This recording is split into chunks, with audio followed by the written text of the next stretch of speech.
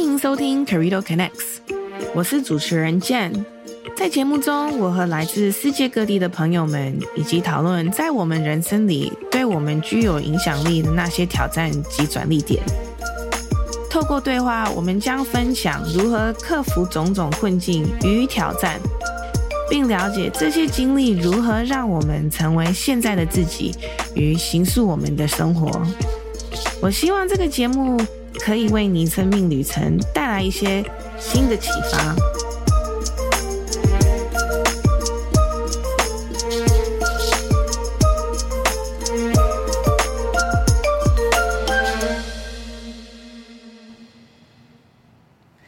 Hello， 大家好，我今天的来宾是蔡师弟，ST蔡，他是 ST Design 室内设计跟 Academy 的创办人。那其实我跟蔡师弟也认识很久了，我们认识几年了？哇，六七年了吧，6-7年差不多。6-7年，对，真的就是你从荷兰回到台湾的时候，刚回来的时候。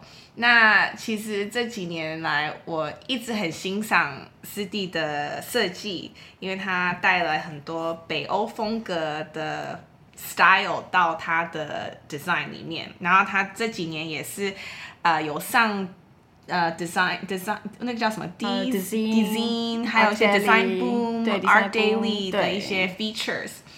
然后呢，他另外一个好玩的部分是他做了 Academy， 因为他是热爱猫咪的，然后他利用环保材质，就是用 cardboard 纸嘛，去做猫咪的屋子。那算是猫咪，可是他是用那个 design 的方式，以一个建筑师的眼光去设计这个产品。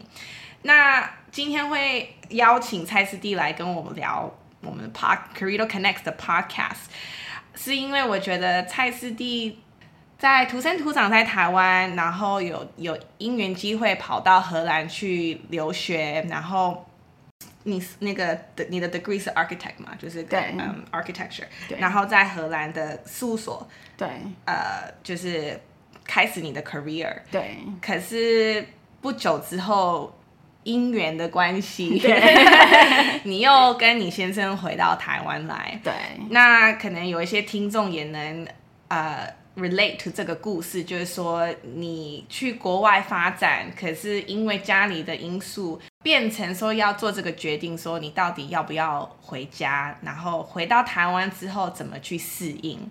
那今天跟蔡师弟我们就是想要聊聊这个话题，因为这个也是他自己私底下跟私人的一个困境，因为我们的 podcast 就是在讨论一些困境，然后你怎么突破它，然后面对这些事情，然后在你现在的你跟你工作上怎么去发挥，这样是我用中文讲这样对吗？很厉害，很厉害。不好意思，好 ，OK， 那我就先请蔡师弟来自我介绍，然后跟我们讨论一下这个那时候的感受跟做的决定。OK， 好，大家好，我是蔡师弟。然后这个历程其实是蛮缓慢的，我必须要讲蛮缓慢的，因为这个也不是回来台湾，那个时候去荷兰，其实也算是跟我的现在的先生有一点关系。对他，其实我一刚开始我想要学建筑，但是我不是想要去荷兰，我可能想要去美国啊，或纽约啊，一些比较 fancy、一些比较酷的地方。荷兰不 fancy 吗？那我哪里喽？那时候年纪小嘛，对不对？然后就觉得说，New York is cool， 然后什么 London is cool，France，Paris， 然后就觉得说，我想去很酷的地方，然后也是会跟爸妈一直争取说，我想要去美国啊，或者是去对。但是第一就是这些东西真的，这些地方真的太贵了。对，以我们的爸妈的话，他们觉得真的太贵。然后这个是实际的东西啊，但是其实重点来了，重点就是说，就是我在大3、大4的时候，对，刚好跟我现在的先生就是谈恋爱，就是热恋期嘛，然后所以就 another factor kicking 这样子，就是热恋期，然后你的那个就是你的那个决定就会有一点影响这样子。然后他就是一个我现在他就是一个建筑迷。对，所以他那个时候他就已经很确定说，我要去 Netherlands 这样子。我说为什么呢？其实我那个时候荷兰是一个建筑非常那个现代建筑，就 Renko Haas 啊，一些荷兰的大师很蓬勃，非常蓬勃，刚好要 boom 的时候。所以那个时候就是全世界人都在，等于他们是一个 leader 这样子，一个 concept leader。那我后来就是也接受了这个概念，然后渐渐就是因为男朋友的关系，就是一直看 Dutch architecture 这样子。以前都觉得 Dutch 就是穿木鞋，然后土里土气的这样子。Sorry if you are Dutch and you are listening. I was very stupid. So 然后就是觉得说不是很酷这样，可是后来因为爱的关系，就想好，我们来试试看。这样，然后就去那边。所以当时是他已经决定说他要去了。他决定，他很早就决定，他好像所以他有申请。大2、大3他就决定了，对。就是申请学校嘛。申请学校。然后你就跟着步骤也申请了，还是你是到的时候才想说，那我在这里，我要。对，我跟他一起申请的。对，算是这样子，所以真的是为了爱耶。我很多东西都是受这样影响，我真的是很荒唐的啦，就是很多，对，就是其实我这样好像还蛮传统的吼，就是很容易受到爱的影响，这样子。这样是传统吗？好像是传统，对不对？是吗？因为爱，我就会受到这个东西的影响。这不是大家都会吗？好像吼，因为有些人不知道，有些人就是觉得我就是一定要去 New York， 我不管，就是对我理解，不管你的，我不理你的，我要自己去，然后就会一种 long distance 啊，或者是就是说就是最糟糕就是为了他，就有一点是对，其实70%是这样子，没错，对。那因为我那时候发现说，对，好 ，Dutch architecture 是真的很棒的东西。那我也觉得说，小孩子嘛，有时候难免会被一些 fanciness 迷惑，就说New York seems very cool 这样子。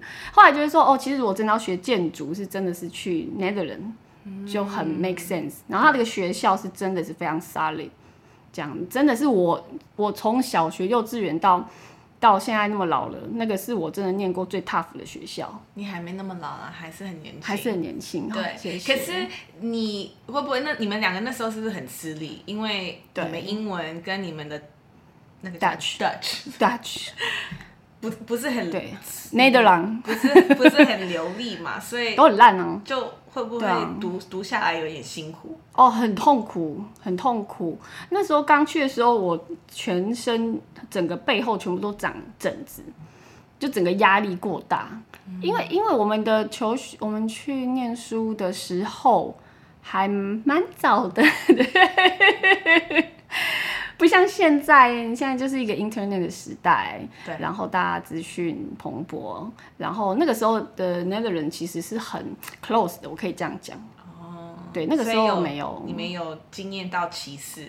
有，必须要这样讲，有很 sadly 其实有，但是我们不怪那个地方，因为他们也在一个还在 close 的一个期间，他们那个时候其实没有任何的 international course。对，没有任何的，也没有什么国外的学生。所以你上课是用 Dutch， 不是用英文？不是。哇，所以非常 tough。然后一个台客，然后台湾人，去遐学半年荷兰文，就硬上这样子，硬上课这样子，然后每天回去就是自己翻译呀。有没有哭？你们两个有没有 ？All the time， 我每天在哭。我每天都跟我男朋友说我要回家，我想要回家。就是我其实半年之内，我几乎就是每天就是要做一个回家的准备了。对，然后因为我们从小到大其实都过得很 happy 啊，你看台湾的大学过得多 happy 啊，对不对？然后 happy 完了，然后想说去国外念书，大家都说很酷啊 ，you meet new people 啊，然后国外很 fancy 啊，没想到是一个就是同学又很不 friendly， 然后那个地方也是很 lonely 的感觉，然后又冷，然后就是所有的状况 language 又不懂，所以整个的状况就让你觉得很恐慌这样子。那你后来你们读几年，然后怎么决定说不回来，继续在那边，然后因缘有机会就是可以在那边工作，然后是不是因为工作开始才慢慢的觉得说，融入到他们的社会，然后觉得说，我可以在这边，我喜欢这个生活。对，其实说实在的，我是大概念了1-2年之后，慢慢改变。其实我后来发现，比较多是我们自己的问题。真的，我跟你讲，真的，因为我必须要说，真的，有时候你会遇到事情，然后会觉得对你很不 friendly， 你会觉得你为什么这样子讲话很冲，然后你就会觉得很受伤，然后后来就觉得说，实际是自己大题小做。对，是你自己想的，我自己想的，明明那个人也没有这个意思，他只是讲而已。对，他也没有说because you are Asian or what。对，他只是讲而已。有时候他们就是嘴巴有点机车这样子。对，但其实你也可以 bitch back， 小美不会怎么样。确实，就是很放啊。后来就是我后来发现说，其实有时候是自己想太多，对，然后而且自己就是长期在台湾，所以那些有一些 joke 或者譬如说，我 make example 好了，我有一次很受伤回去哭，然后我就觉得说我待不下去，可是后来才发现说，其实那个只是一个惯用语。譬如说有一个同学，他就把一个东西拿在我面前，然后就说 ，Hey check the shit， 然后就一个作业的什么这个 shit 你看一下，然后我就会听到有一个年轻人，然后台湾音啊，然后听到那个 shit， 然后就会觉得说，天哪，他就对我好命哦，这样子。对，然后就其实它只是一个惯用，只是一个比较 street 的说法而已。对，就譬如说我们现在有的时候说话，我们就说哦 you fucking loser 或者这样，就是有一些就是比较 street 的说法。然后那个同学他其实本身是一个黑人，所以他讲话只是比较 street 的这样子，那个比较有点像 rapper 这样的讲话的方式。所以他也没有那个经验到那个 cultural difference。那个中文怎么讲？中文是。文化分歧吗？你在问我，你文化分歧，你中文比我好。小时候念书不认真，对，好，文化分歧还蛮特别的。对，所以我就觉得就是有很多自己，然后自己没有自信。我觉得我那时候真的很没有自信。其实你有自信的话，就是学习就学习啊，对吧？也就是说自己很没有自信，然后自己一直觉得说，哎，我是这里的 only Asian， 然后就把自己弄得好渺小哦。你会觉得那个是我们台湾的文化的部分吗？就是还是其实也不太会，因为其实很多不管你是从哪里来的，你去一个新的环境，对，确实是会有这样子的经验。对，可能你刚开始也是要 observe 啦，就是看一下说这边是感受一下这边是怎样。可是那个时候很明显的就是说，我就有一点很害怕，然后完全譬如说，而且偏偏荷兰是一个很注重 teamwork 的地方，他们非常非常注重 teamwork， 他们几乎没有什么 assignment 是自己的，然后而且我觉得有一点是台湾教育的习惯，呢。就是因为我是在这边念完大学我才出去，所以我应该是说我受完整个台湾的教育嘛，所以那台湾的教育都比较多自己的 assignment 啊，真的、哦，对，比较多，尤其是 design architecture， 对，就是对，所以你没有感受，比较多是，所以我们对于 networking 这一环比较弱。可能现在的小孩子比较好，可是当年我们真的比较弱，我们不太会去跟人家合作做一个东西。对，所以就是果然很多人之前会跟我讲说，哦 ，hire 台湾人其实有的时候还蛮方便，因为你跟他讲 A， 他就会做 A， 你跟他讲 B 就会做 B。对，就是那个时候很害怕，就是说自己讲自己的意见，都不习惯，怕人家觉得我不对，对，或者你不好，我这个东西不好。我会被笑，就是你知道，对，有点玻璃心这样子。然后后来，很 big one， 很 big one。然后其实后来过2-3年，会觉得会渐渐就是可能融入了，然后也比较有自信。然后譬如说 study 的时候，也会跟同学讨论比较多互动，慢慢的就变成很爱那个地方，你反而会很喜欢荷兰。哦，对。那所以其实你在那边，你的算是你年轻的成长，对，确实是在那个时段，对，就是说在荷兰留学，让你学到很多很多你自己突破你自己的一些对 fears， 一些 confidence 的东西。我觉得完全呢。那你那时候就是你突破的时候，你会不会觉得说你回来台湾好像又是变成台湾你是 foreigner 这样子？就是说，怎么大家的思考逻辑为什么会是这样子，或者是会，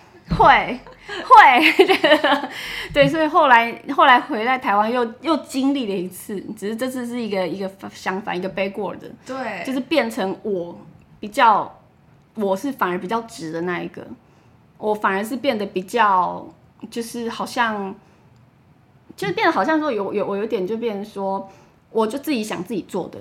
然后把自己的想法灌在别人身上什么之类的，就是好像我会那边比较 aggressive 那种感觉，反而是变成相反。可是那时候你回来的时候，用这样子的思考逻辑去面对事情，是不是有造成你一些 frustration？ 哦，非常 big one， 又来了。对，所以你那时候，等一下我们先 rewind 一下，你们当初怎么会想说要回来？因为你读完书，然后又进了事务所，其实那也很不容易耶。就是公司愿意给你 working visa，然后让你待下来，是真的蛮好的。是蔡师弟，你很优秀，谢谢。就是说，对，就是说那时候可以待在一个外商，你算是台湾人，在一个外商，然后那时候你1-2年、3年，你在那边，对，大概5-6年工作，5-6年，对， okay， 大概蛮久的。所以其实你的 career path 应该对你而言，那时候应该就是一直往顺的啊，然后就是对不对？然后又有很多好玩的案子可以做，然后有很多 teamwork 等等的，然后大家的 mindset 都很一致。对，就是我怎么讲，就是真的比较顺，比较轻松，你可以这样讲，比较轻松，就是 like-minded people 等等。对，然后后来你们做了一个男女朋友，你们那时候结婚了？我 eventually 我们结婚了，对。所以是以你们的这个 couple 的 status 做这个决定。对。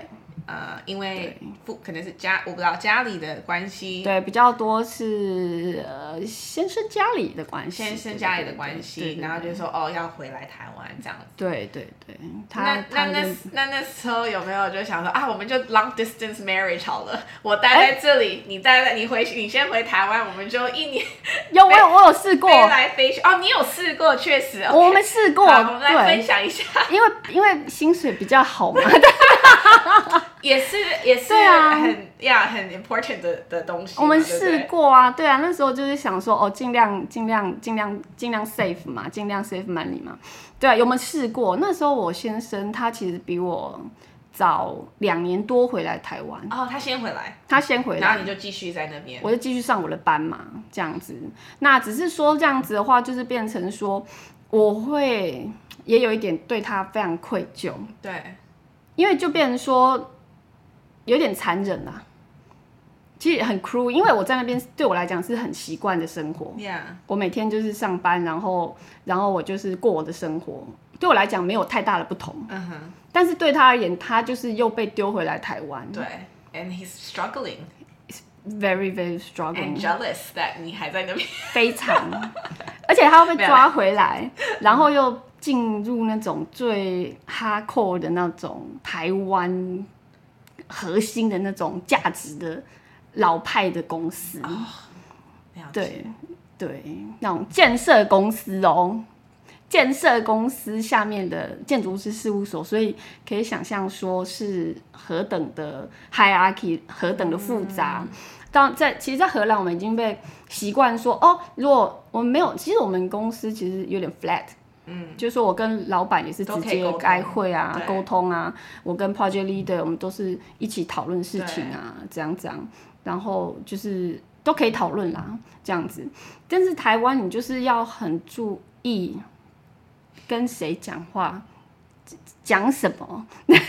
对，所以对他而言，他自己一个人这样被丢回来，要重新学习。其实也不是重新学习，是开始学习。对，开始学习。对，因为我们就是 happy 太久了，我们在那边，然后我先生在那边的工作也是帮就是 architect firm 工作，也是在那边工作，所以我们的 mindset 就变成有一点直这样子，所以他变成说一个人被丢回来，他就是然后常常晚上就是跟他聊，他就说，我今天我好像又讲错了什么，然后又好像那个部门又怎样，然后我们就是一整群人被派到要去什么公务所什么上班什么，我们甚至不能在 headquarter 里面，我们就是要去那种工地旁边的那个有没有，就是 container 里面上班这样子，然后可是就是一个，我们就觉得说没关系啊，这就是学习嘛，对啊，我说你这样在国外那么久，你也没有真的 on site 过。你也没有真的去工地这样，这也是个学习的机会。对，虽然很苦，然后每天脏兮，就是这个，就像你刚刚讲的，这个就是一个 mindset。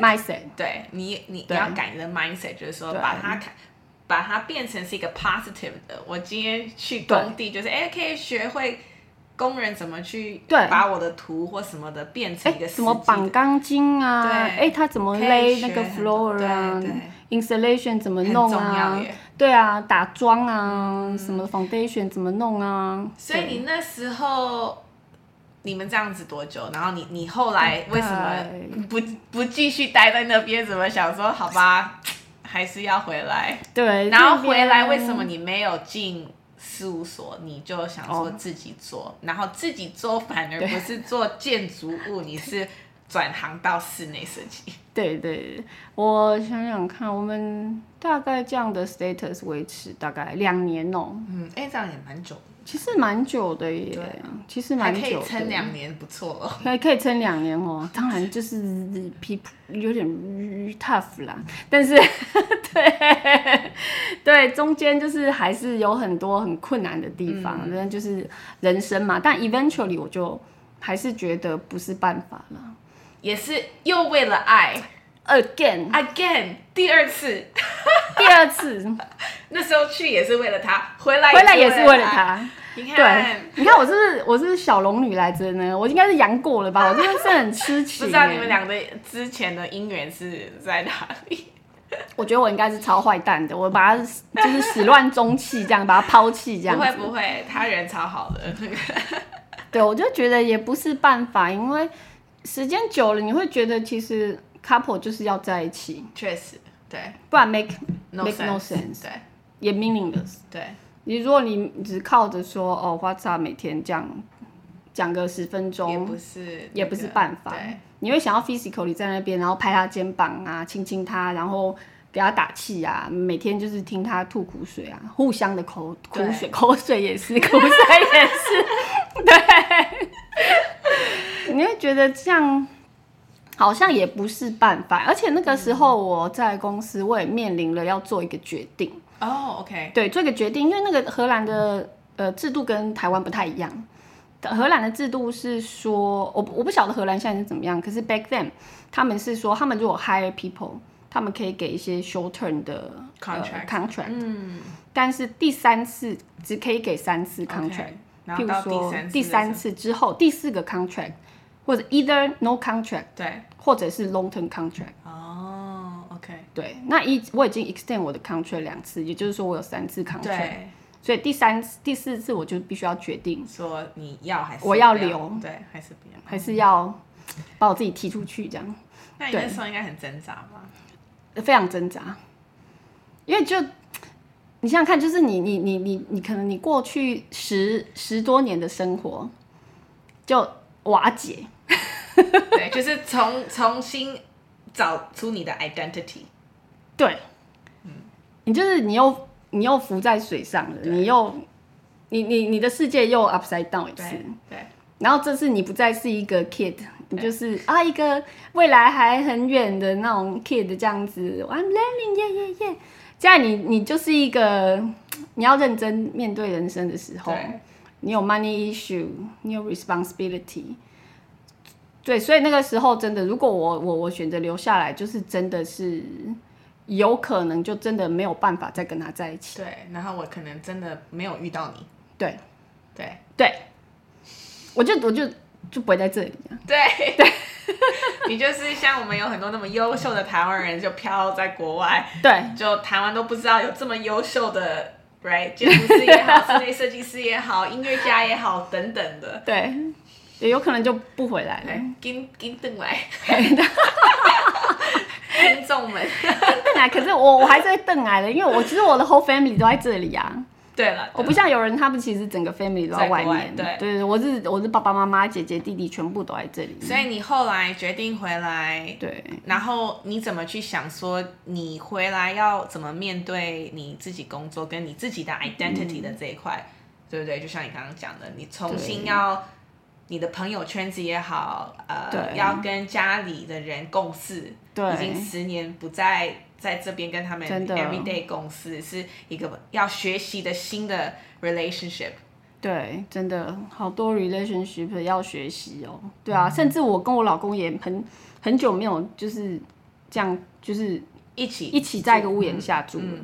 对，刚才回来一天到晚吵架，说你怎么那么脏啊，为什么那样子？就是有一些很白痴的事情，但就会要求他，这样互相要求。对，讲然后工作的话就真的是一个蛮占我人生中算是95%吗？你们认识我的话算是对，98%都是在工作，我都在工作，对，95吗？98，所以那个工作的东西真的是一个很大一个巨大的决定。对，那个时候好，我直接这样讲好，我跟我老公的交换条件就说好，我回来台湾，可是我要思考一下我要做什么，你要给我那个空间去思考。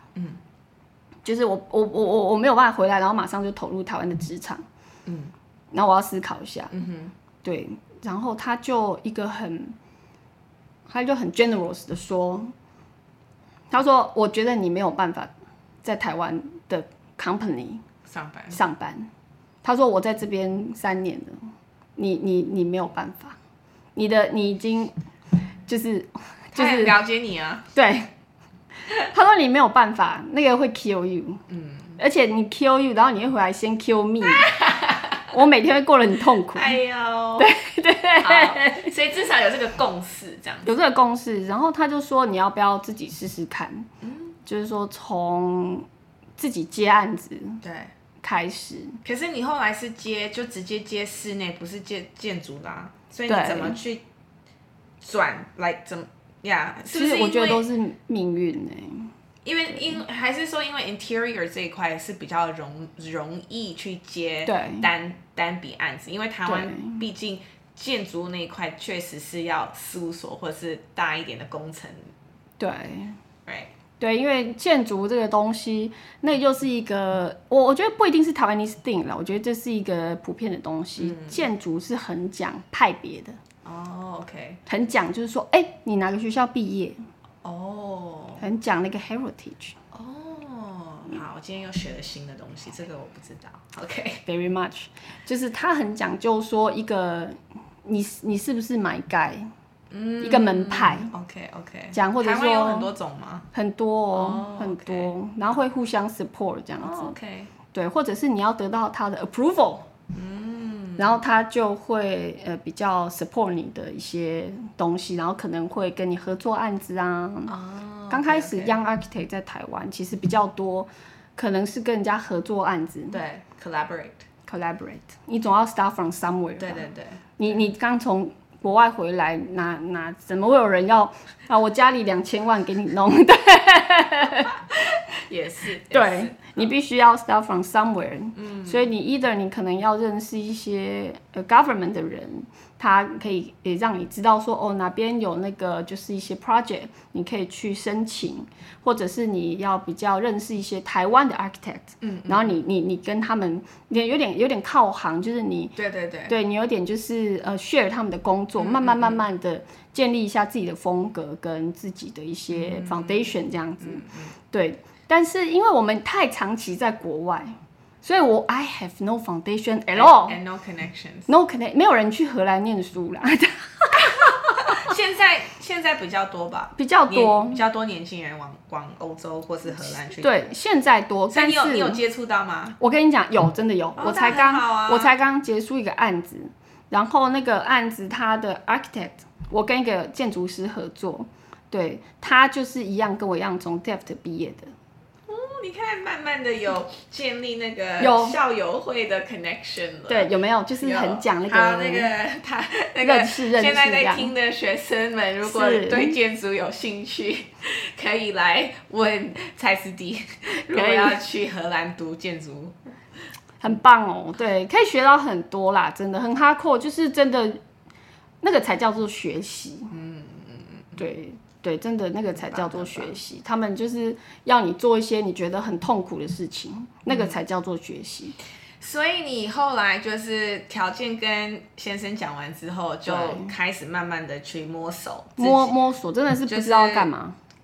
就是去找工地，然后一直逛，因为你自己慢慢也要建立你自己的人脉，跟你的一些管道等等的。对，那时候真的是不知道怎么开始真的也是另外一个，你就汪洋大海 challenge， 对，完全不知道发生的事。hometown， 真的完全都不知道在干嘛。然后那时候第一个案子其实是那个米朗奇OK， 那时候我才新咖啡，对，那时候我甚至还没有完全回台湾。你是帮他们做2期还是1期？那个楼上的那个 VIP。OK， 现在没有了，现在没有了。那个他们对，好像说那边没有租了嘛。对，那边没有了。所以你是先帮他们设计那个？对，你算是他们的第3个 location。对，那个真的是因缘际会，因为那个老板米朗奇的老板，就是也对我感到蛮有兴趣的，因为就觉得这个家伙为什么既然荷兰待得好好的，跑回来台湾？就 Ray 老板嘛。对。Hello Ray， 嗨，对，所以也很感谢他，就是给予这个机会，就是相信一个莫名其妙的人这样子，对，然后就是试试看嘛。对，那可是其实说实在的，我真的是完全什么都不懂。那要感谢 Ray 给你这个机会，真的让我就是莫名其妙的一脚踏入这个 interior designing 的这个未知的领域，unknown territory 这样子。但你就是这样子努力的一路这样走下去，因为现在也已经几年了，有2014到现在，认真做是2014-15，那快要10年了，很久了耶，8年，对啊，6年6-7年了。所以就是我觉得重点是 persistent， 你就是一直去。就这个就是你想做的，对，慢慢的去做。然后，对，因为我们时间也快要不够时间，好，赶快。那不用赶快，我们后面也可以以后可以再录另外一个 episode。可是我只是想要就再问2个东西，就是一个就是 a caffeine， caffeine， 对，我们来讨论一下 a caffeine。然后后面我想要就是请你分享一下，就是可能我们现在有一些听众，如果他们听到你的故事，自己觉得这个也是我，就是说我现在面临的说要不要回来台湾，或者说要不管是你是做建筑或者室内，或者是改变环境，就是你去国外回来，或是在这边又要出去的这个怎么去突破一些。就是我们的 theme 嘛，困境，对，就是你会给这些人什么样的 suggestion？ 就是你自己怎么去突破这些事情？就是你有看书吗？还是说，因为有一些人可能，比如说他们他们会说我有个瑜伽 practice， 那个就是让我就是还可以很 grounded，或是说看书，或是说你跟你家人很好，所以是家人给你很多很多 support， 或是等等，每个人的突破的，或是怎么去 find 他的这个 balance 是不一样的，所以我想说你后面也可以跟大家分享一下，就是说会建议什么样的 advice。OK， 对，好，所以那些 caffeine 跟 advice， 然后我们就可以今天就到这里这样子，好难哦。我觉得 a caffeine 真的是一个 out of nowhere， 就是不知道，这是 out of the blue 的东西。就是那个时候其实我没有 project， 那个时候我已经开始那个 ST Studio 嘛，可是我那个时候根本就没有案子啊。就是我其实我开始归开始，可是真的到 stable， 其实是这3-4年的事情。可是这3年的事情而已。对，可是我觉得你分享这个也很重要，就是比如说像我做 Curito 这件事情也是一样嘛，就是你一直知道说你想要做的是什么东西，可是你就是不要断，你就是继续往那个方向走。对，那你中间可能会遇到好玩的 project， 对，你就接受它。对，就是如果 OK 你就去做啊，对，然后再回来。就是你不用说把它卡的，就是卡死，说我就是一定要往这个方向走。对，你也要去接受说，周围目前有什么东西，机会啊，机会在哪里，或是遇到的什么人或等等的，对啊，你就去 accept， 然后去做它。对啊，然后因为你慢慢的还是会，这个就是我们的人生嘛，就是真的，它不会跑掉。不会，他就是你的功课是什么，你该做什么，他就是还是会往那个方向走。我跟你讲会，所以我觉得好玩的地方就是说，你讲这说你 SD design 其实那时候已经开始了，就是然后你说没有案子，通常很多人会，可是也会很不准啊，就是会很 depressed，就是说怎么办？我投了那么多钱进去，我的网站我 set up 等等的，我是有能力可以做的，可是我现在登记了公司什么的，我没有客户，怎么办？对，你那时候我记得就是你就想出你很喜欢猫咪，然后又是喜欢设计，然后你就想说那我们来做这个 cat thing。对，那个时候就是真的是没事到了极点，整个人很 depressed 啊。然后，所以那个时候我也是，我们就决定说我们要领养猫咪，就是一方面是觉得说，对，Catwoman face， 就是觉得说，不知道，就是那时候就觉得说，想要去爱一个东西吧，可以这样说。对。然后我们就认养猫咪，所以那个 cat thing 是真的是从2只猫咪身上延伸出来的东西。加上那个时候我真的是没有事情做，我真的是很闲。可是我跟你讲，很闲的时候，我最会做的事情就是装忙，就是我是很厉害的人，我很会让自己看起来很忙，我真的很忙哦。但是其实 I'm doing basic nothing， 但我还是很 busy。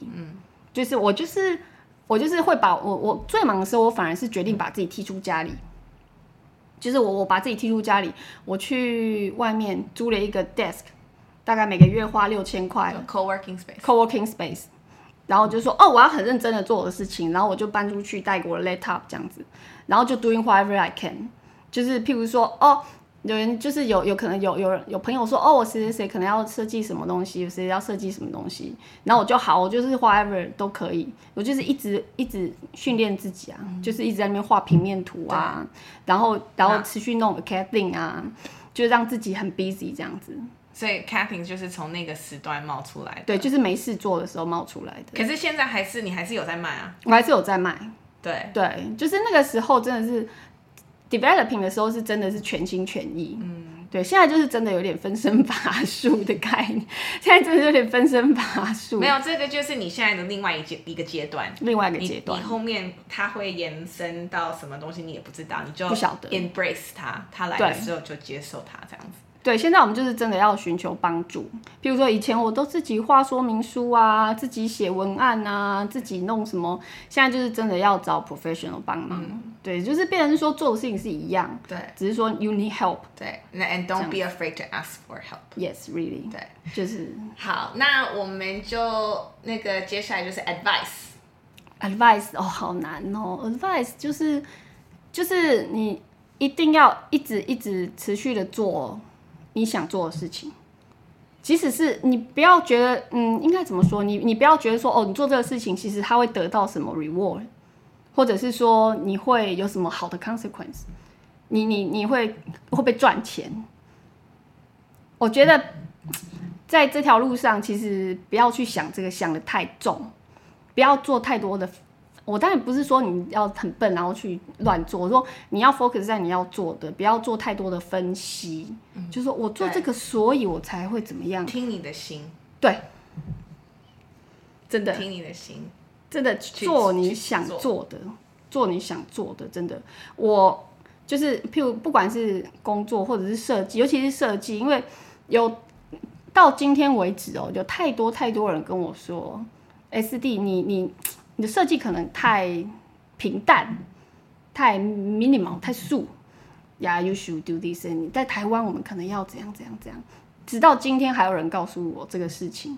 可是你就是要 focus， 就你到底要做什么？对，那个就是你的 style。那个就是你的 style。style。你可以找别人那么多其他的设计师。很多，我可以帮你介绍100个。对你打开设计家网站，对的，就是要 focus。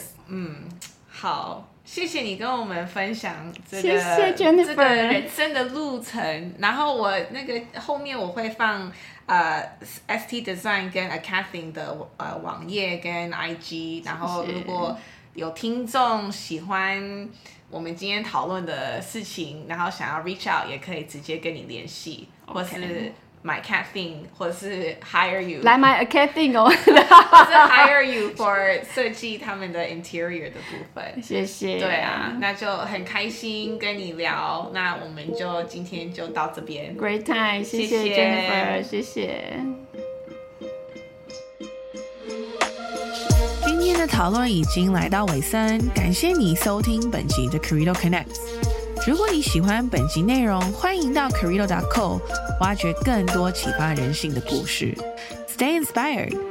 再次感谢你收听 Corrido Connects， 期待下次再会。